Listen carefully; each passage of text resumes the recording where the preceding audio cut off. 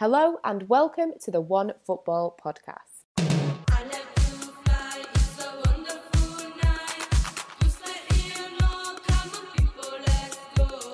So the Women's Football Podcast is back, and this week we have got a very special show. I will be joined later on by Manchester City's Laura Coombs, but first up I have got her Football Hub's Laura Coffman joining me. How are things, Lauren?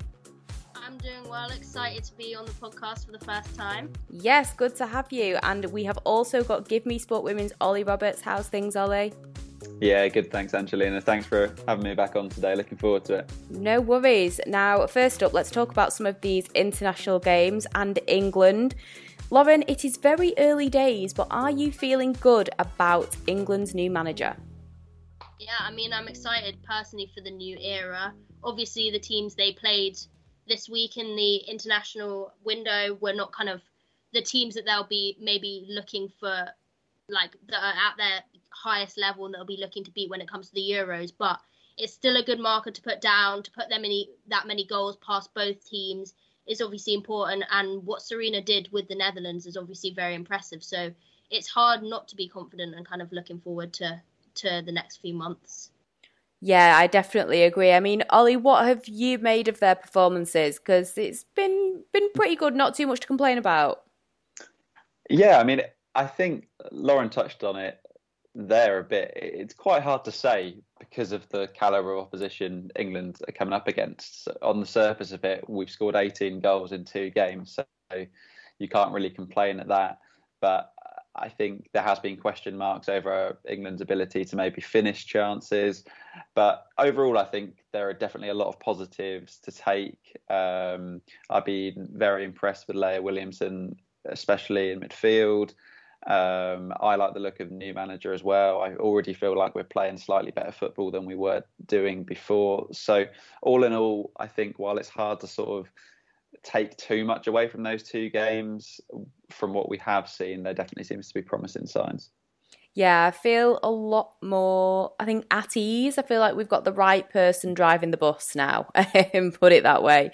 Now, of course, Leah Williamson had the captain's armband on. Lauren, do you see her as the captain of this side, potentially? Or do you think when Steph Houghton's back, it should go straight back to her? I think it's a really interesting one. Personally, I think Steph will stay, but I'm not sure if she should. I think kind of England over the last few years maybe haven't reached the heights that they were expected to, won the silverware that people maybe hoped they would. And I think kind of we're at the stage with kind of new manager, a new start, and I think maybe kind of a new captain along with that is what England need. I've also seen quite a few people maybe saying that Lucy Bronze, when she's back from injury, might be the one to take the armband, which I'd welcome. But I do think Leah is another really good option. I mean, she, showed a good account of herself in the 2 matches she did captain the side. And I think her leadership skills are amazing. She's very commanding, a vocal presence on the pitch for Arsenal and England. So I definitely think she should be in the mix. I agree, definitely one of the main contenders in my opinion. It'll be interesting to see what happens. Of course, England did get a great 8-0 win over North Macedonia. They delivered 48 shots at goal, 18 on target. Now, Olly, can you see why there was maybe slight criticism? Not criticism, not like there was hate or anything, but, a little bit of a maybe we could have had more goals. Even Ellen White saying that she was disappointed that they didn't score more. Do you kind of get where they're coming from with that? Oh, yeah, I completely get where they're coming from, because as I think I touched on before, when you're playing teams like that, I think you always have to look for areas to work on, because when you just take the scorelines for what they are, an 8-0 and a 10-0, it makes it look like it's a faultless performance. But if you think that way, when you come up against the better teams, you could be made to pay. So you do need to look at what you can improve on. And I think finishing definitely was something in both of those games, really, which England could have done better. But overall, I think, as I said before, definitely a lot of positives to take. And just on the Leah Williamson captaincy sort of debate as well, I think I agree with Lauren. I think whilst sort of Steph Houghton is still good enough and fit enough to play for England, she should she should remain with the captaincy. I think obviously Leia's the sort of person who long term is probably going to take over, and it's nice to see her getting the opportunity already. But for now, I think sort of sticking with Steph is probably the way to go. Yeah. I mean, talking about, the shots on target, they maybe should have scored more. I guess in the Luxembourg game, there were 18 shots on target again, according to the stats. So a few more did find the back of the net, 10 to be exact. Lauren, who was your player of the match in that game?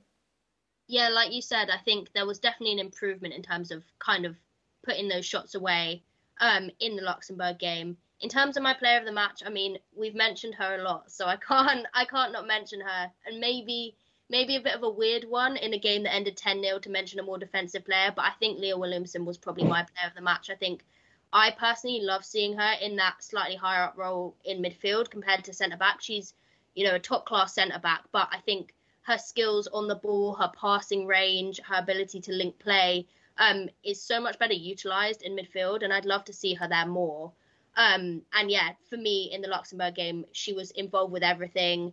In almost every goal, she was kind of there at some point in the play. And I think, yeah, a lot of the goals did come through her. So I would give her my player of the match trophy. I think the England, on the Twitter account at least, they seem to agree and she got it. But yeah, I think obviously a big shout out. I've got to mention Rachel Daly, obviously. I think, her performances across the last two games were, top class regardless of the situation, but given everything she's been through, I think I'm just so happy she got a goal, and you could see how much it meant to all the team, not just her, but definitely a top two games from her as well. Yeah, it was quite an emotional moment, and I agree. I'm really happy that she got that goal.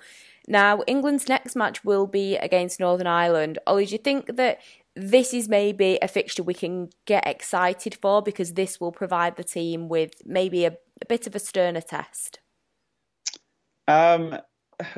Perhaps more of a test than we've seen in these two games, but I mean, on the grand scheme of things, maybe not the sternest, but sterner. I mean, I think England played Northern Ireland last year and won 6-0, I think it was, so fairly comfortable in that respect. But I have seen sort of a noticeable improvement from Northern Ireland in recent times. I mean, they only narrowly lost to Scotland. I think confidence is obviously high after they qualified for the Euros. They've got a number of good players, especially sort of Furness. She's a very good player. So they've shown some glimpses, and as I said, I've definitely been more impressed with them. So yeah, in a way, perhaps slightly more of a test. I'd still expect England to get the job done fairly comfortably, but yeah, I think a slight improvement maybe. Yeah, I would tend to agree with that one. Now, there's been another thing that's been talked about, and England's manager has spoken about it and kind of cautioned these plans about having the World Cup basically every 2 years. Now, this is something we've spoken about on OneFootball on the YouTube channel, more in reference to the men's game, but about how basically if this did happen, it would be like a tournament every summer. Sarina's spoken about it, and the toll that it would take on players. Lauren, just curious to get your opinion on this. Are you pro World Cup every 5 minutes, or are you happy to wait 4 years? Definitely not a fan, though. You haven't got a fan of that in me. I mean, I'm an Arsenal fan, and to see Arsene Wenger kind of backing it was not very disappointing, kind of, to say the least. Not what I expected from him, but for me, I mean, I think it's plain to see it's just all about the money for them, and there's just no kind of care for player welfare, and even more so in the women's game, because all the talk is kind of what they think is best for the men's game. They'll say it's like with the European Super League. They'll say they have plans for the women's game. They'll say they care about it, but it's just being shoved to the side and not being thought about. I think at this stage we need to be focusing on the occasion every 4 years and caring obviously for the players and their welfare. But I also think as well with the women's game, the other competitions in the middle that will kind of get pushed aside for this World Cup every 2 years are still really important to the women's game. Like the Olympics obviously isn't really a thing as much in the men's game. Obviously it's a bit of an under-23 tournament now. But for the women's game, the Olympics is so important to kind of gain more support for the game and give these players this world stage to perform on, and to see those kind of competitions pushed to the side for kind of this World Cup every 2 years that is going to kind of tire out the players, probably put them at quite a lot bigger risk of kind of injury and stuff. It's not what I want to see, hopefully not what a lot of people want to see, and it's disappointing to see that they are really trying to push it through, it seems. Yeah, I kind of felt the same way when I saw Wenger talking about it. I was like, mate, what are you playing at? Like, calm it down. We don't need to be thinking about this. But yeah, I think it's a really good point about considering it more from the women's game and that perspective. It is, it would mean a lot more if it did happen, as in, like you say, the toll that it would take and the consequences of it, I think would be a lot bigger. Olly, are you going to tell us now that you're ready to sign up to Wenger's support team for every 2 years? Or You better not. No, not at all. I think Lauren's hit the nail on the head there. I think this idea has sort of been banded about just as a money-making scheme and nothing more. They haven't really thought about the repercussions this is going to have on the players. They haven't thought about anything more than greed, to be honest. And as Lauren said as well, when it comes to the women's games, there's actually more major tournaments than the men have, because like the Olympics, for the men it's only really an under-23s tournament. For the women it's something that's taken very seriously. And so there's already, I mean, we've already seen this year just sort of how much of an impact it's had on players coming straight back from the Olympics and jumping straight into competitive football. And to throw another major tournament on top of that would just be far too much. So no, I certainly don't agree with Wenger on this one. And I think the vast majority of us football fans seem to be in unanimous agreement that it shouldn't happen. yeah, and I don't feel like my nerves could take a World Cup that often, to be honest. Men's and women's, games. I mean, I guess with the women's team, I would feel a lot more comfortable. But still, the anxiety I get with these tournaments, I don't need that in my life that often. Talking about Scotland now, and they ushered in the Pedro Martinez Losaera with a deserved victory over Hungary in Budapest to kind of open their Women's World Cup qualifying campaign. Olly, this is, another new manager. Are you feeling confident looking at how Scotland have played over the last week or so? Yeah, I think they've looked quite good. They've obviously had a couple of good wins. The Hungary win especially was a good result. Whether or not, I think it comes back to what we were saying about England and how much you can take out of that game against the Faroe Islands. I'm not so sure. Because even if you look at their results before the new manager came in, they beat Cyprus 10-0, but then lost twice to Finland. So it comes back to what we were saying about sort of how competitive a lot of these nations actually are. But overall, I do think Martinez Loos is a good appointment and a good manager. He's obviously had a lot of big jobs in the past, especially when he was at Arsenal. So he brings a lot of experience with him. And ultimately, I think it's going to be a good appointment. Probably too early to say based on those two games alone how much of an improvement they've made. But no, certainly think that he can take them a long way. Yeah, I agree. Like you say, early days, but so far so good. Lauren, what did you make of Erin Cuthbert's performances for Scotland? And, maybe could you see her, continuing to get good game time with Chelsea, looking at some of her recent performances for Chelsea and, for Scotland? Yeah, I mean, surely she's got to be pushing, I think. I mean, even in that opening game against Arsenal, that disappointing loss, obviously, for them, I think she was kind of one of their bright sparks in that game. And obviously for Scotland, as you said, she was kind of across both games. Honestly, she was everywhere. I mean, I reckon she was probably their player of the match in both. She scored in both games. She got an assist in both games.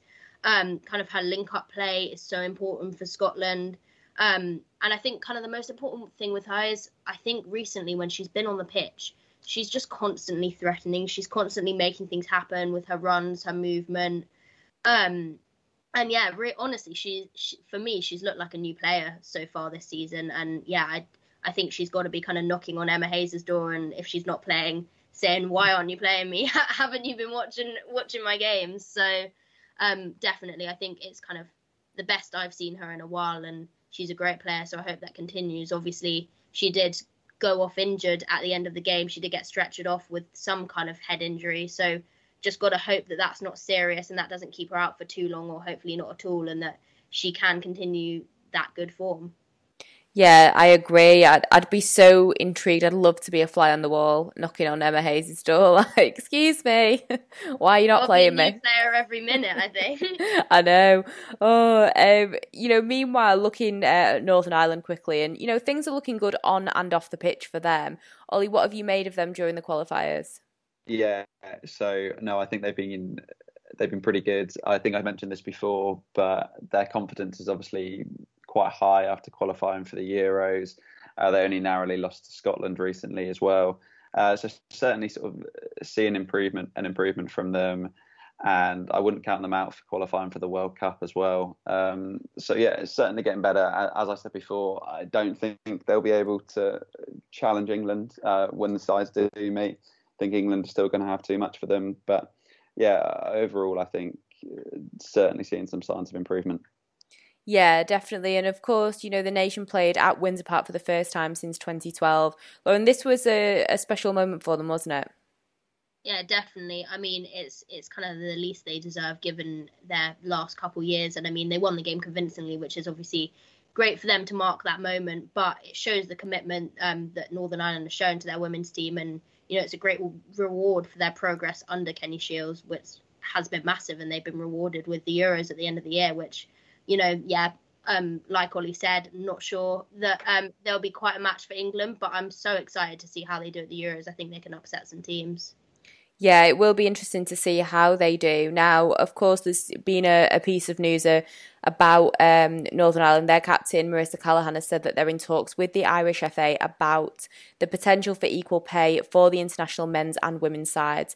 Now, of course, the Republic of Ireland have announced that match fees for men and women are going to be the same. So hopefully, it will follow suit for Northern Ireland. Ollie, this will be, a big move if they can achieve this, won't it? Yeah, definitely. I mean, personally, I think equal pay at international level should be a prerequisite for all countries. Yeah. But I remember last year when Northern Ireland did play England, they couldn't actually field their full strength team because, from memory, the game was in midweek at sort of in the middle of the afternoon. And a lot of the players couldn't even afford to take the time off work, which is just a real shame, really, when you've got this international fixture and you're not actually seeing both sides at full strength because they can't actually afford to do it. So, like you say, I think it would be a massive step in the right direction if they can do it. We're seeing a few clubs sort of outside of, or a few domestic clubs start doing this as well. I know Lewis FC, they've taken steps to play both their men's and women's teams equal as well. And I think it takes sort of a number of different sides to step up and actually do this for then others to take note and do the same. So fingers crossed we can see this sort of thing happen and then other countries, other teams can follow suit. Yeah, I mean, here's hoping. I've got my fingers crossed for them that they can achieve that. Looking now at Wales, and they got a great win over Kazakhstan and they managed to hold on to a win over Estonia. Lauren, do you think that the Kazakhstan game was a boost that they needed? And were you a little bit concerned watching that Estonia game that they were unable to actually manage to add to that one goal that they got so early on? Yeah, I think the Kazakhstan game was a big boost. One of the kind of areas that Wales have struggled with, I think, in recent times has been in front of goal and getting those goals that they need. So in the Kazakhstan game, they were definitely not short of goals. So that will be a boost in kind of that way. And I think the players are speaking so highly of Gemma Grainger and their time under her so far, which is obviously great to hear. In terms of the Estonia game, obviously, despite the score, only being 1-0, it was definitely a comfortable win, and I don't think they ever looked at risk of not kind of getting the win. But they just couldn't break them down, which obviously needs to be the aim for them. And again, is the goals kind of situation that they need to keep working on. But yeah, it is definitely still a concern. I think Estonia earlier this year were beaten 9-0 by Slovenia, who are obviously not exactly a top team in women's football. So it's definitely concerning and definitely kind of still needs improvement. But it's still a win and it keeps the momentum, which is, I think, the most important part for Wales. Yeah, I would tend to agree with you on that one. I mean, talking about Gemma Grainger, Olly, and, since she's been in charge, it's been a bit of a mixed bag. I know that, in their more recent friendlies before these qualifiers, they've had, 2 losses, a draw. But are you confident that she can get them to the World Cup? I think so, because I looked at their group and I do think that they're better than all the teams in it, apart from France.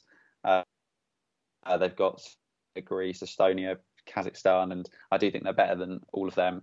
And also, you touched on sort of the 2 losses and a draw, I think it was, in the friendlies before this. But if you actually look at who they played, the opposition they came up against was quite tough. They played Scotland and narrowly lost to them. But then they drew against Denmark, which is actually a very good result when you consider sort of the strength of the Danish team.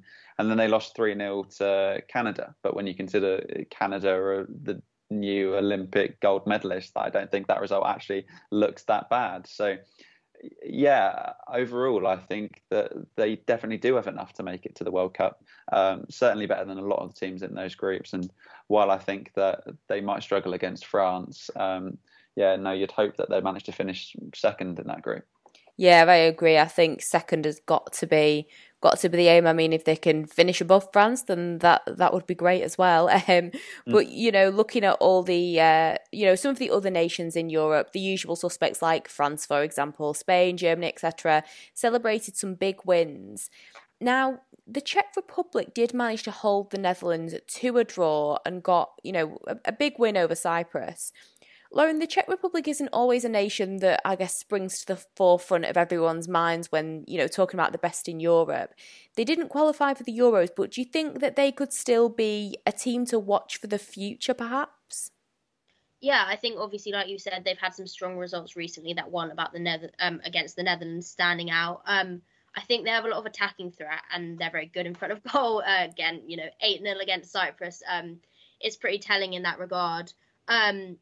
But yeah, I think kind of the reason probably that we don't hear so much about them is they're kind of stacked with players from the Czech league, which is obviously not a league we know too much about. It's not one of the top leagues in Europe, but they are supplemented by some other kind of strong players like Svitkova from West Ham, who is obviously injured at the moment, but she's a top player. And when she's back, that'll give them even, another boost. And Statskova, I think is how you say her name, I hope, who plays for Juventus, was really impressive in these qualifiers.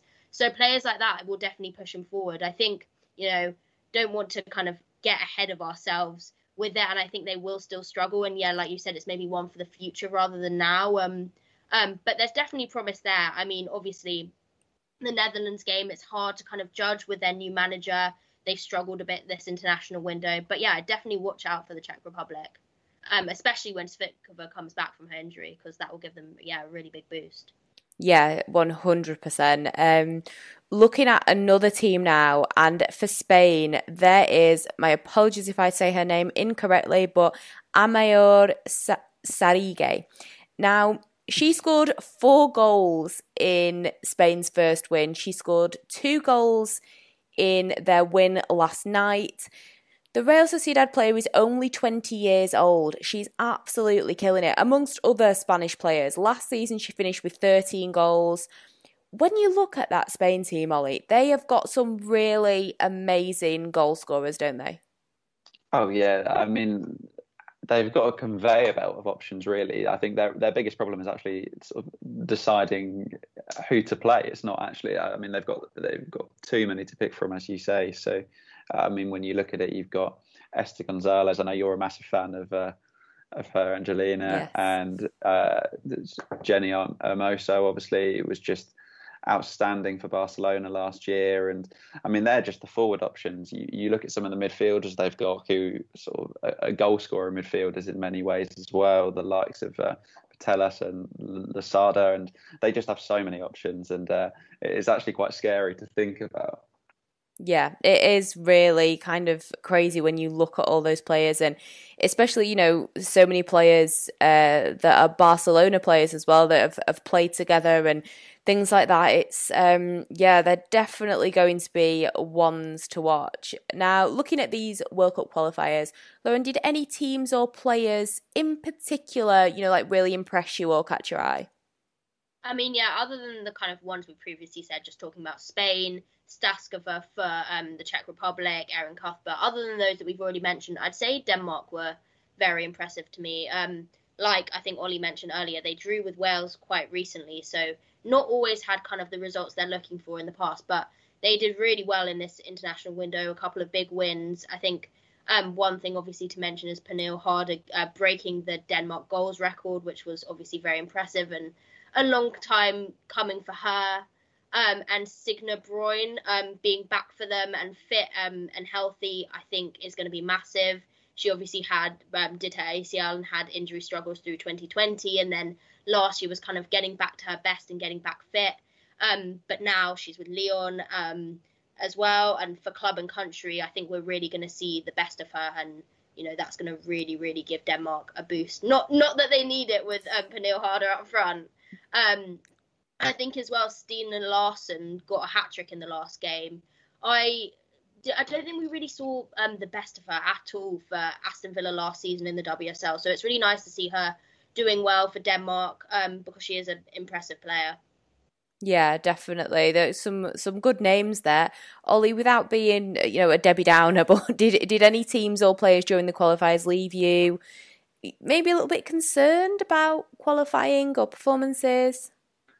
Well, I think when you look at the results, there were quite a lot of resounding victories, and that speaks to what we were saying before about sort of the golfing quality between a lot of the teams. But one result which did take me by surprise was the Netherlands draw with the Czech Republic. We've already touched on the Czech Republic, obviously, and sort of how improved they've been and some of the players they've got. But to see Netherlands draw with them, I think, was still a massive surprise, because Netherlands, obviously, one of the best nations in the world. Sort of, I predicted them to go all the way at the Olympics, and it didn't quite happen for them. But when you look at the quality they've got on the team, the form Miedem has been in, you would have thought, quite a comfortable victory for them. But when you consider that they've lost Wiegman to England now, they've had a new manager come in. I'm not saying I'm concerned about them qualifying in any way. I think that they're still probably going to win the group, but it was interesting to see actually the fact that they could only sort of muster a draw against the Czech Republic. So that was probably the most surprising result that I saw. Yeah, and I guess especially when you think that their manager is splitting his time between the US and his job with the Netherlands, it seems a little bit, I don't know, chaotic, and hopefully they can figure that out. One other fixture that took place in these international games was over in South America, Brazil and Argentina, who faced each other in 2 friendlies in the space of about 3 days, which is quite strange, but whatever.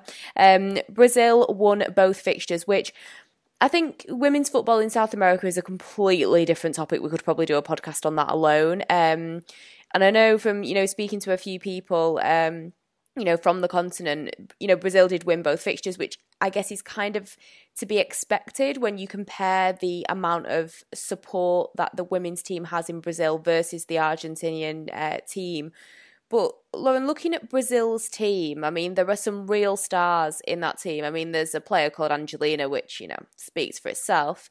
But do you think that looking outside of Europe, and obviously, you talk about Canada, you talk about the US as being big contenders, but thinking ahead to the World Cup, do you think that, obviously depending how Marta's looking at that point, age-wise, but could they, be a big contender to maybe upset a few things? I'm actually not too sure. I've to be honest, I've been quite underwhelmed by Brazil over the last few years. I think they do have kind of those big names, those big stars. Marta, obviously, but Debinha is, for me, one of the best midfielders, attacking players in the world at the moment. Angelina has done well in these qualifiers. Obviously, got to drop the name. But despite kind of these big names, I just don't think it's always clicked for them recently very well. We saw it at the Olympics. Kind of thought they were going to do quite a lot better than they ended up doing. They did have a tough group, but I was expecting more from them. And I think that's just kind of been how I felt about them recently. So I think they do have to, despite the kind of good results against Argentina, I think they will have to do quite a lot to kind of upset the way things are and the standings at the moment when we come to the World Cup. Yeah, definitely. I mean, I guess see what happens in the next few years. Maybe they can pull it together. But yeah, I understand where you're coming from. I think the Olympics was maybe, a bit of an eye-opener, and maybe that'll give them a bit of a kick. Who knows? And who knows? Yeah, we'll see. But I mean, Olly, how important is it, for, the future of women's football and the popularity of it, across the globe, that we do actually see these kind of big international games? I mean, Brazil versus Argentina, it's one of the biggest, games that people watch across the world. But, it's important that we see these kind of games, isn't it? Oh, definitely. I think Wiegman touched upon it in her press conference for England the other day, that to attract more fans to the women's game, we need to be showcasing the best teams playing each other.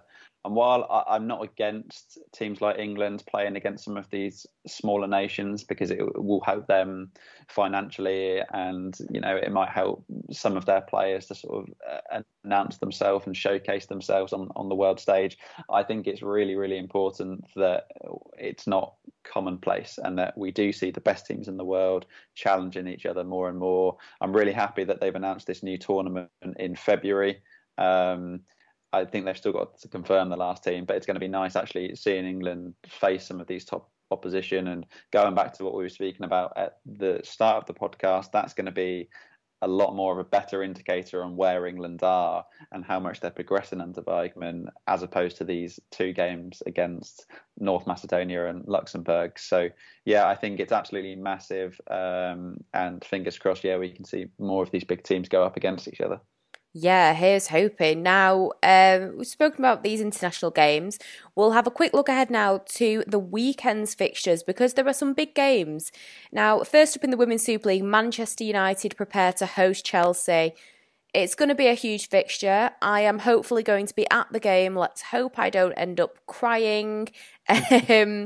Now, Lauren, for Manchester United, do you think that this will give them a clear indication of where they truly are in this moment compared to the best in the league? Yeah, absolutely. I mean, I don't think they quite had the kind of eye-catching window that City, Chelsea, or maybe not so much Chelsea actually, but City and Arsenal definitely, and Everton had. And obviously the managerial change. Casey Stoney was so popular around the league. Going, Mark Skinner coming in after a not so great time in Orlando, and obviously kind of the controversy of the end of last season with the conditions and the kind of backing of the women's team. Things are kind of weren't looking so great for United, but they have done really well. They've put on some great performances at the start of the season, and I still, despite kind of everything that's gone on, I don't think you can count them out, especially with players like Ella Toone and the form she's in. But yeah, this game will be kind of the one to look out for, to really see where they are, if they are still up there with those top teams and ready to compete, or if they're going to need to have a bit of a rethink and kind of, get back to basics and maybe go again next summer in the transfer window. But I definitely think they still have the ability to compete, but we'll see if I'm right this weekend. I hope you're right for my well-being. Olly, for Chelsea, this is a must-win, isn't it? I mean, they can't, looking at how tight things were, last season, at the top of the table, they can't really afford another slip-up, can they? No, and it sounds almost ridiculous saying that after two games of the season. Yeah. that a game is no more losses allowed. But in a way, it kind of is, because you have to think that it's between Chelsea, City and Arsenal to win the league this year. Sorry to Manchester United fans, but don't think they're quite there. But when you consider that they've already played Arsenal and lost to Arsenal, I can't see Arsenal losing that many more games until the two sides meet again.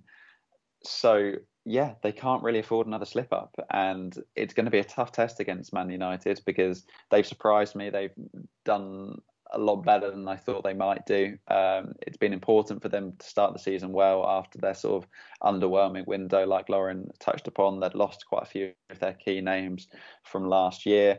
But definitely a massive game for Chelsea, because if they've lost to United and Arsenal in two of their opening three games, then it's going to be really tough for them to come back. It will be. Now, Lauren, realistically, How do you see this game finishing? And do you think I'm maybe grasping at straws in hoping that maybe Man United's crowd could play a role? Of course, they had over 2,000 supporters at their first home game of the season.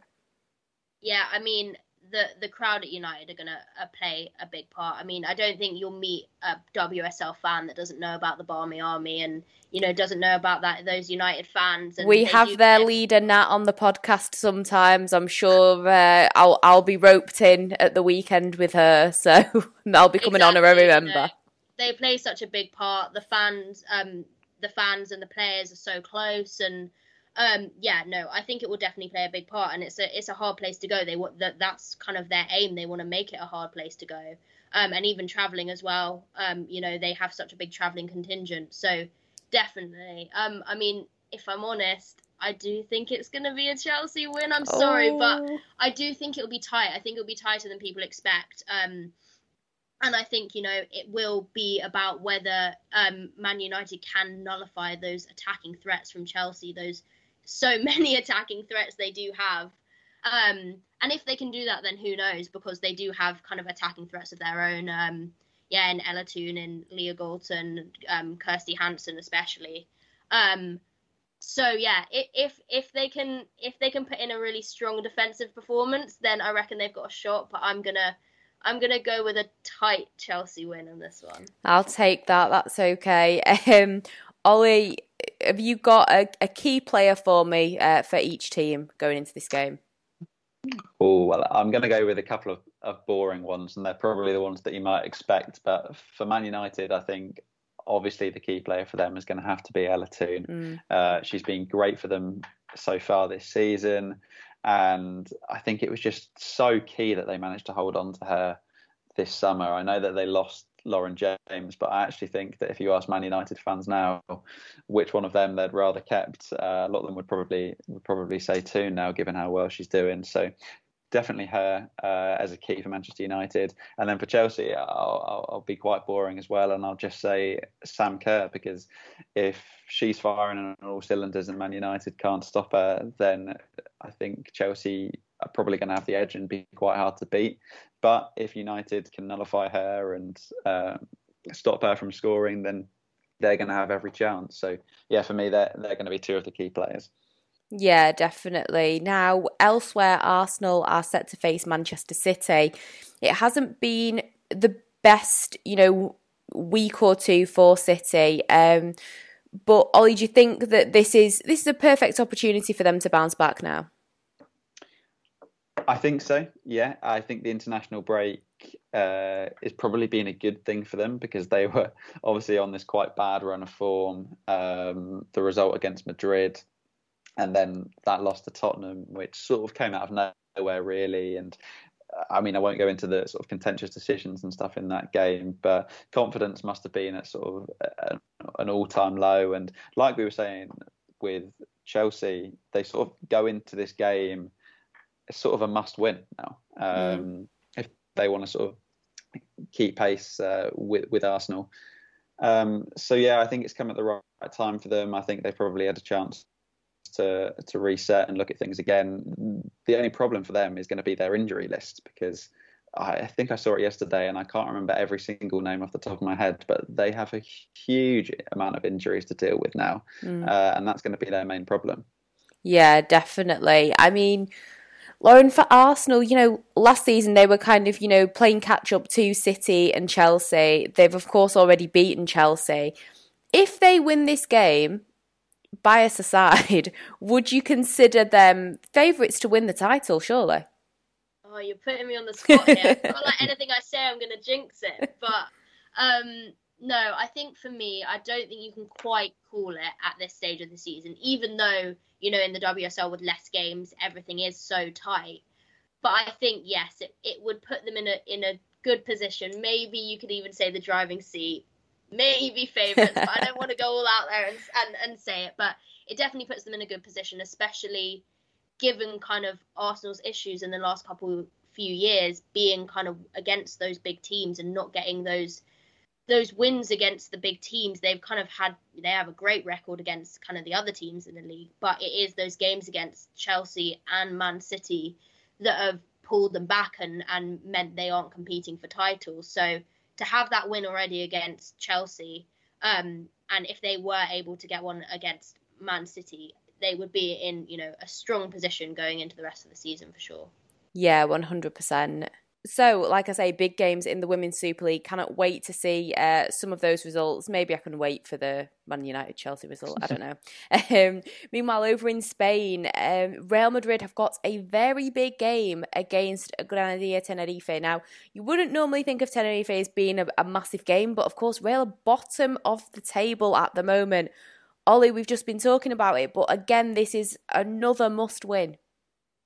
Yeah, and I'm going to say almost the same thing that I said before. It sounds stupid to say so early on in the season, but if they want to have any chance of winning the league this year, then this one really is a must-win because Barcelona aren't going to slip up very much, if at all. So to keep pace with them, they really do have to win. In all honesty, though, I don't really. I mean, I personally never really considered them contenders for this year, at least. I know we've seen them do quite well in Europe, obviously beating Man City. But when you consider how well Barcelona did last year and just how clear or how far away and how clear they were of the rest of the opposition, it would be a monumental achievement for Real Madrid to actually challenge them this year. I think the key for them is to keep improving. I mean, the club was only formed recently, a matter of years ago. So for them, it's just about continuing to improve. And if they can build on how they did last season, then I think that'll be a step in the right direction for them. But still, they don't want to start the season with 3 consecutive defeats. So yeah, important that they get some points on the board. It really is. Now, Lauren, are you feeling confident for Real Madrid, or do you think that Tenerife could maybe squeeze a point out of them, considering Real's confidence in the league at least might not be at its highest? I'd love to say yes, but I'm going to say I think the gulf's a bit too big on this one. Some of the teams that Real have been playing have still been pretty good teams that they've been losing to, top teams. And I think they still can take confidence from that Champions League win against Man City, which was big. And obviously they have the Champions League to look forward to now. So I think they can still try and take some confidence from that. And I think in this case, I think they will get the win they need. Yeah, I also am feeling confident, and I need to say that because our Real Madrid fan, Alejandro, would be livid if he thought that we were not backing his Real Madrid team. Now, meanwhile, over in France, we will see Paris FC play PSG. Lauren, Paris FC are unbeaten so far in the league, but I think it's safe to say that PSG will probably just end that. Do you reckon? Yeah. I think so, although they had a bit of a heavyish defeat to Lyon fairly recently, a few games ago, and in the last couple games, they've only kind of had quite narrow wins, so obviously, they're definitely favourites, and I think it's quite likely they will, but I think I'd like to say an upset could be on the cards. I'm gonna stick my head out on this one and say that there could be a little bit of an upset. But PSG are, of course, massive favourites. Yeah, I mean, looking at PSG, they have a new manager in Didier Olly. Olly, despite having, recently been associated with teams further down the men's pyramid that maybe need to get back on track. For me personally, I don't know if that fills me with confidence of him taking over a massive, women's team. But how are you feeling about it? And do you think that he's got what it takes to make sure that PSG don't slip in basically keeping up with Lyon? Am I back? Sorry. Yeah, you're back. Did you hear the question? Yeah, I did hear the question. Sorry. Okay, no worries. I have to say, I think it's a strange appointment because you touched upon it, Angelina, that he hasn't exactly had that much success when he's managed men's teams.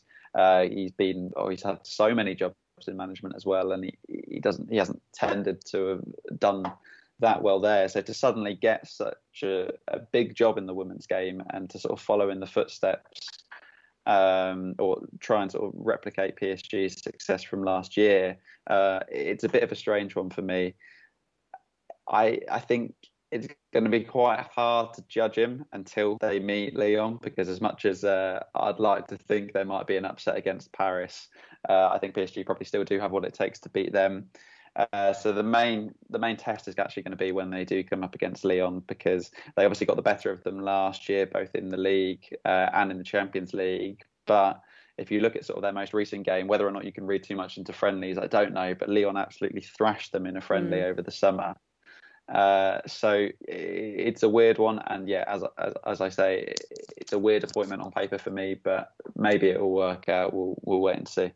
Yes, and of course, finally in Italy, AC Milan are going to face Sassuolo.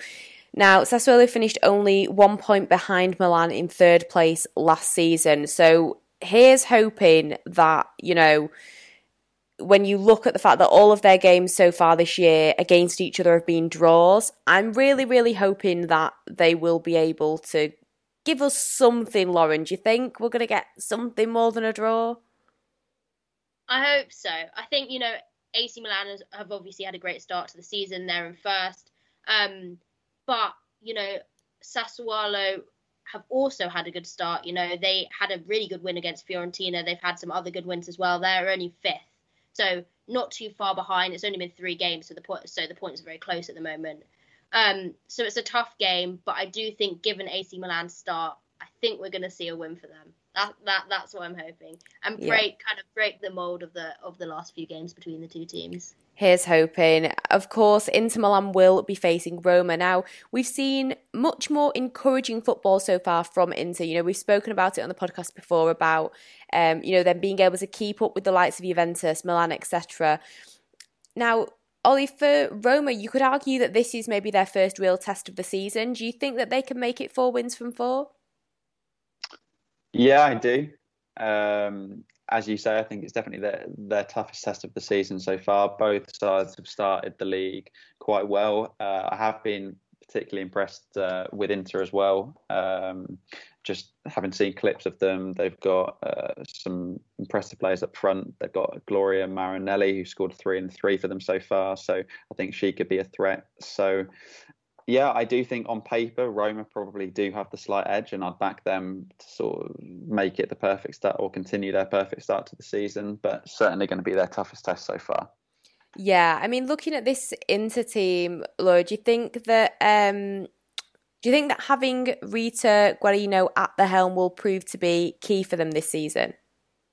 Definitely. I mean, just like Roma, you know, they're 3 from 3 so far. They're just behind them, 4th in the table.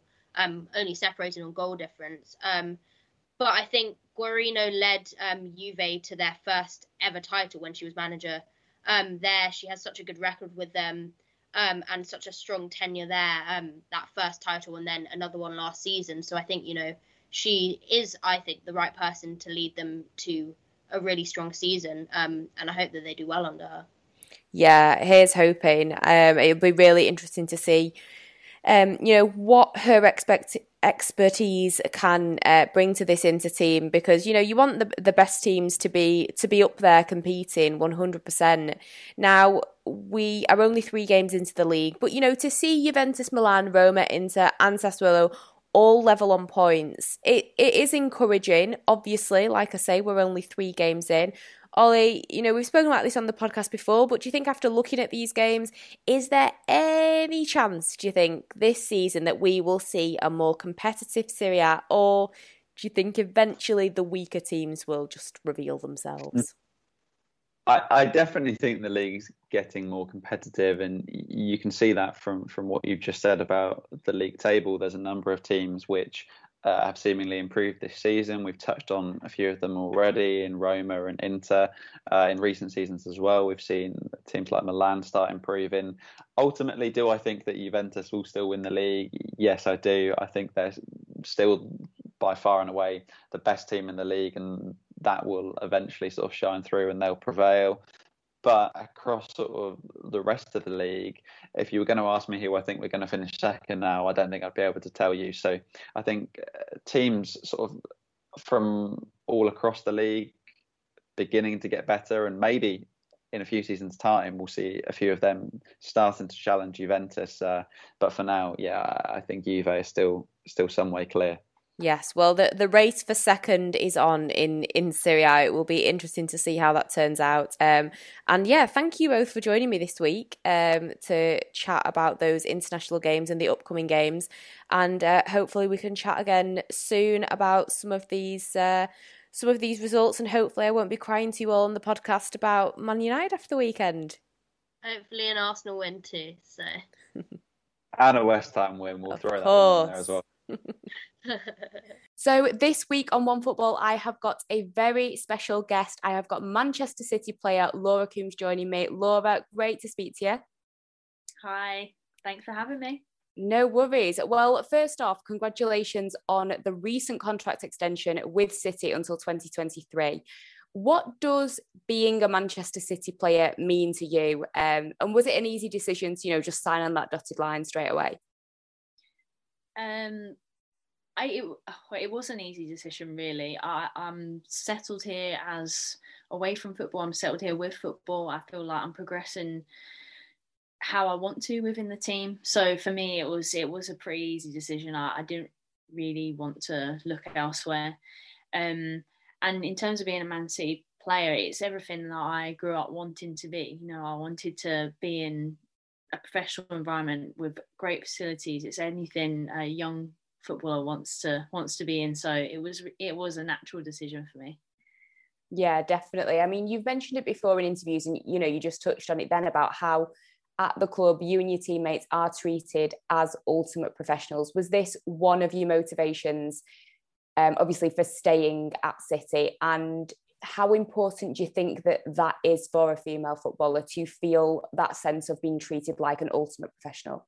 Yeah, it just makes you feel like what you're doing it really means something. And I remember the first time I was shown around the facilities there, I was blown away, because I'd been at good clubs before, and maybe they are treated like that as well now, but it was just something at the time I'd never seen before. The what we had access to, and the staff we had access to, the facilities, the equipment, the gym, I was blown away. So for me, I was just like, I need to be there. That's going to help me grow my game.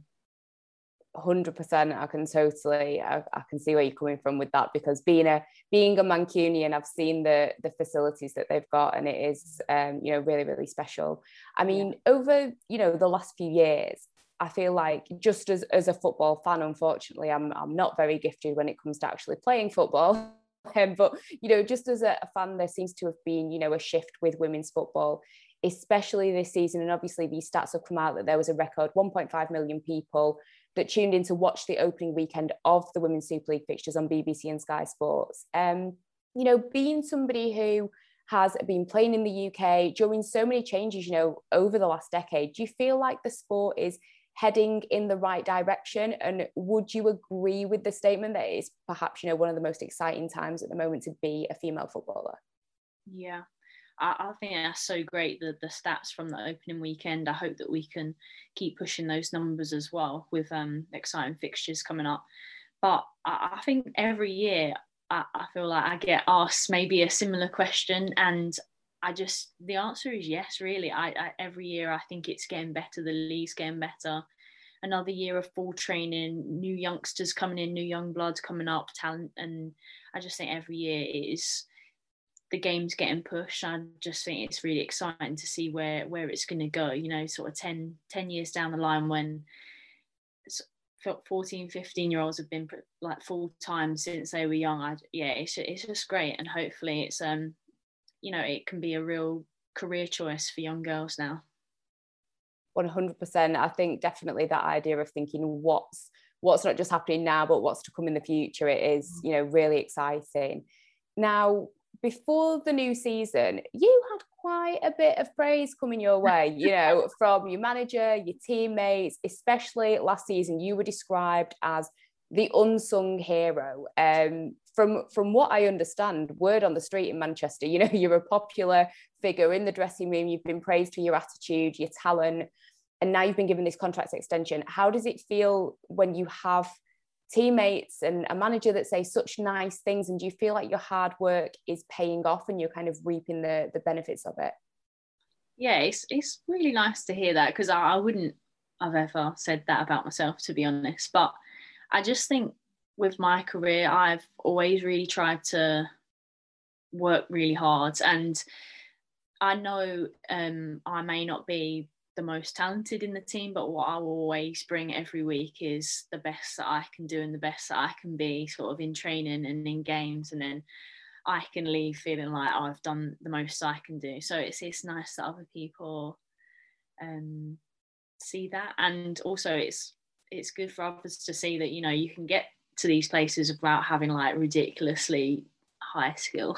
Not saying that I'm not high skill, but you know what I'm I was going to say, don't yeah. be, you know, don't be putting yourself down. Yeah. No, but I'm just saying you don't have to be like, I don't know, a Messi to be at the top. Yeah, I get what you mean, definitely, that there are other qualities that you need to be successful, and it's not just about, like you say, maybe a Messi kind of skill. It's other things that come into it, 100%. Yeah. Now, I'll be honest, you know, Manchester United fan, I owned it before we hit record on this. Yeah, but it's okay, it's fine. Now, I'll be honest, I was very, very jealous about the summer arrivals at the blue side of Manchester. One signing that I personally, being Jamaican, I was buzzing to see Khadija Shaw had signed, just to have her in the Women's Super League, amazing. Of course, you've got Vicky Lozada, Ruby Mace, amongst others that you guys have signed. It must be a very happy camp at Manchester City, seeing these players, you know, arrive. How did it feel to know that these players were arriving, and is everyone settling in and stuff? Yeah, I mean, yeah, you touched on Barney there. She's a great character and a great addition to our team. She's ridiculously strong and just absolute bulldozer in training. I love it. It's great. She's going to be a real great addition for the league as well, because she plays a different style to maybe any other striker really in the league that I can think of. And yeah, our other additions, they're settling in really nice. We've brought in great people as well as great players, so they've settled in really quickly, and yeah, the squad loves them already. So yes, happy camp. Yeah, definitely. And that's good, you know, to bring in, like you say, good people, not just good players. It's always going to be a nice feeling. It seems like, you know, from an outsider looking in, like there really is that great team spirit with Manchester City. And, you know, if results maybe aren't going your way, if it's been a tough week and, you know, those kind of low moments as well, do you think that team spirit is really a key part of being a Manchester City player, and that feeling of togetherness is kind of what helps you guys push through? Yeah, definitely. I mean, the levels that we want to hit are so high, so it is naturally disappointing when we have a bad result, and yeah, obviously we expect more of ourselves, but coming together, I think this year as well, especially, we're really together, and it's been a hard start, but I think we're all in agreement that this is just the start of the season. There's so much more to come. There's so much to play for this year, and we're all in agreement that that's what we're aiming for. Yeah, definitely. I mean, already, you know, there's been some, you know, some surprising results, some controversial moments. It's all been happening already. You know, we're only a few games into the season. Do you think that this could maybe be one of the most competitive title races in recent years? And do you feel like after getting so close to winning the title last year, that this team now has what it takes, and that, if anything, last season gives you that extra push? Yeah, I think we've got resilience. I think last 2 years have come 1 point away, I think, both years. And, you know, every pre-season we come back and we're like hungry and determined to get to the top. So I think as a bunch we are pretty resilient. And in terms of the league, I think it's so competitive. I think most teams on their day could beat any other team. Everyone's having the same amount of training now, so there's, you know, everyone's well drilled, got the tactics and technically getting better as well. So it makes for exciting watching, definitely. And just hope that we turn up every week. Yeah, definitely. Like you say, it is very, very exciting times at the moment to just be watching, let alone playing. Now, you started your career out with Arsenal. You've said that you're an Arsenal fan. Growing up, is that who you've always supported? And who was your favourite footballer growing up? I've been an Arsenal fan, as long as I can remember, really. But my favourite player growing up, it was actually Cesc Fabregas. I didn't really have a favourite player before that. For Arsenal, it was Cesc Fabregas. And then actually, weirdly, I've never supported Chelsea, but one of my favourite players was Gianfranco Zola. He was like a little magician. I just used to love watching him, but then didn't really like Chelsea. So, yeah, I was a bit conflicted as a young. But, So, I'm going to go with Cesc.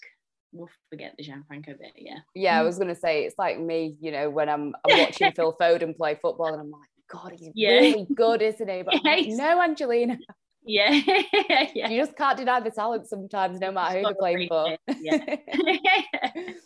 Now, very envious of this, but you did spend some time over in America, in LA, playing football. And I just wanted to get your thoughts on what you make of the upcoming arrival of Angel City FC over in the USA, because obviously there's a lot of big names behind it. They've got the first signing. It seems like a pretty exciting project.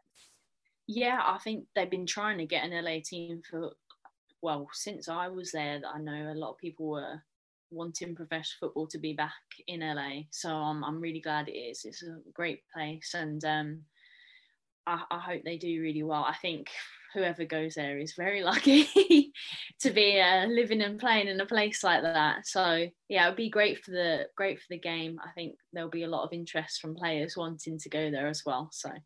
100%. Yeah, I mean, LA life, playing football doesn't sound too shabby at all, really. I guess. No. Of course, you do wear the number 7 shirt, so I've got to ask, who is your favourite number 7 of all time in the men's and women's game? Oh, tough one. Well, again, I don't know why this happens to me, but I really love N'Golo Kante for Chelsea. He was 7, and he's everywhere, and also he comes across such a nice guy as well. Like he does, doesn't he? His teammates, whenever he scores, you can just tell his teammates are so happy for him. So, yeah, I'd say him. Yeah, fair enough. I'll give you that one. Now, last season you scored some pretty brilliant goals, got to be honest, including against Liverpool, Bristol City and Manchester United. I think I know the answer to this, but it's going to upset me, but I'm okay with it. I'll be fine. Which one was your favourite and why? Well, I'm actually going to surprise you. I'm going to actually say the Liverpool goal, because it was my first goal of the season, and I felt like it had played a really big significance in like setting me off on a good roll. And also, I've never scored anything like that before, so I'm hoping to emulate that again sometime. That was my favourite one, I'd say. But in terms of the occasion, I'm sorry, I'm probably going to say the United one. But yeah, I was prepared for that one. Well, fingers crossed that you score some more brilliant goals this season, and the best of luck to you and the Manchester City team. And hopefully, as the season progresses, maybe not before or after a derby, but at some point we can catch up and talk more about the season. Yeah, I like that. Thank you. So that is it for today's Women's Football Podcast. As always, a big thank you to my guests, to Lauren and to Olly, and of course to Manchester City's Laura Coombs for joining me. If you want to get in touch, as always, it is podcast@onefootball.com, and make sure that you head to Apple Music, Spotify, etc. to hear more from OneFootball.